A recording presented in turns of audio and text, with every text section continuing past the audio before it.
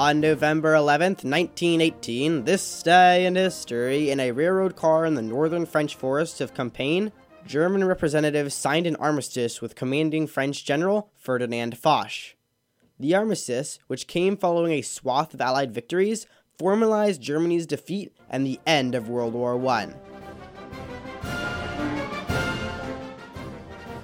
Following the outbreak of World War I in the summer of 1914, what was expected to be a short war rapidly transitioned into a war of attrition as both sides dug into massive trench systems along the Western Front.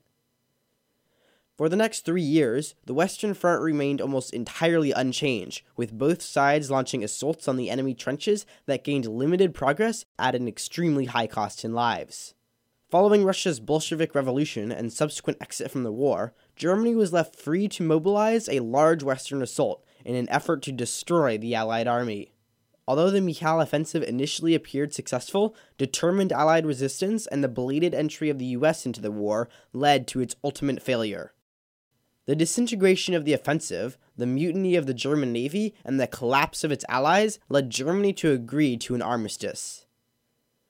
On November 11th, 1918, this day in history, German representatives signed an armistice in the railroad car of the Allied Supreme Commander, General Ferdinand Foch.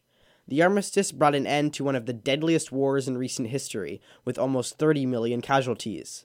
However, the terms imposed on Germany by the Allies led many to doubt World War I's title as the war to end all wars, and General Foch to declare, "This is not peace, this is an armistice for 20 years.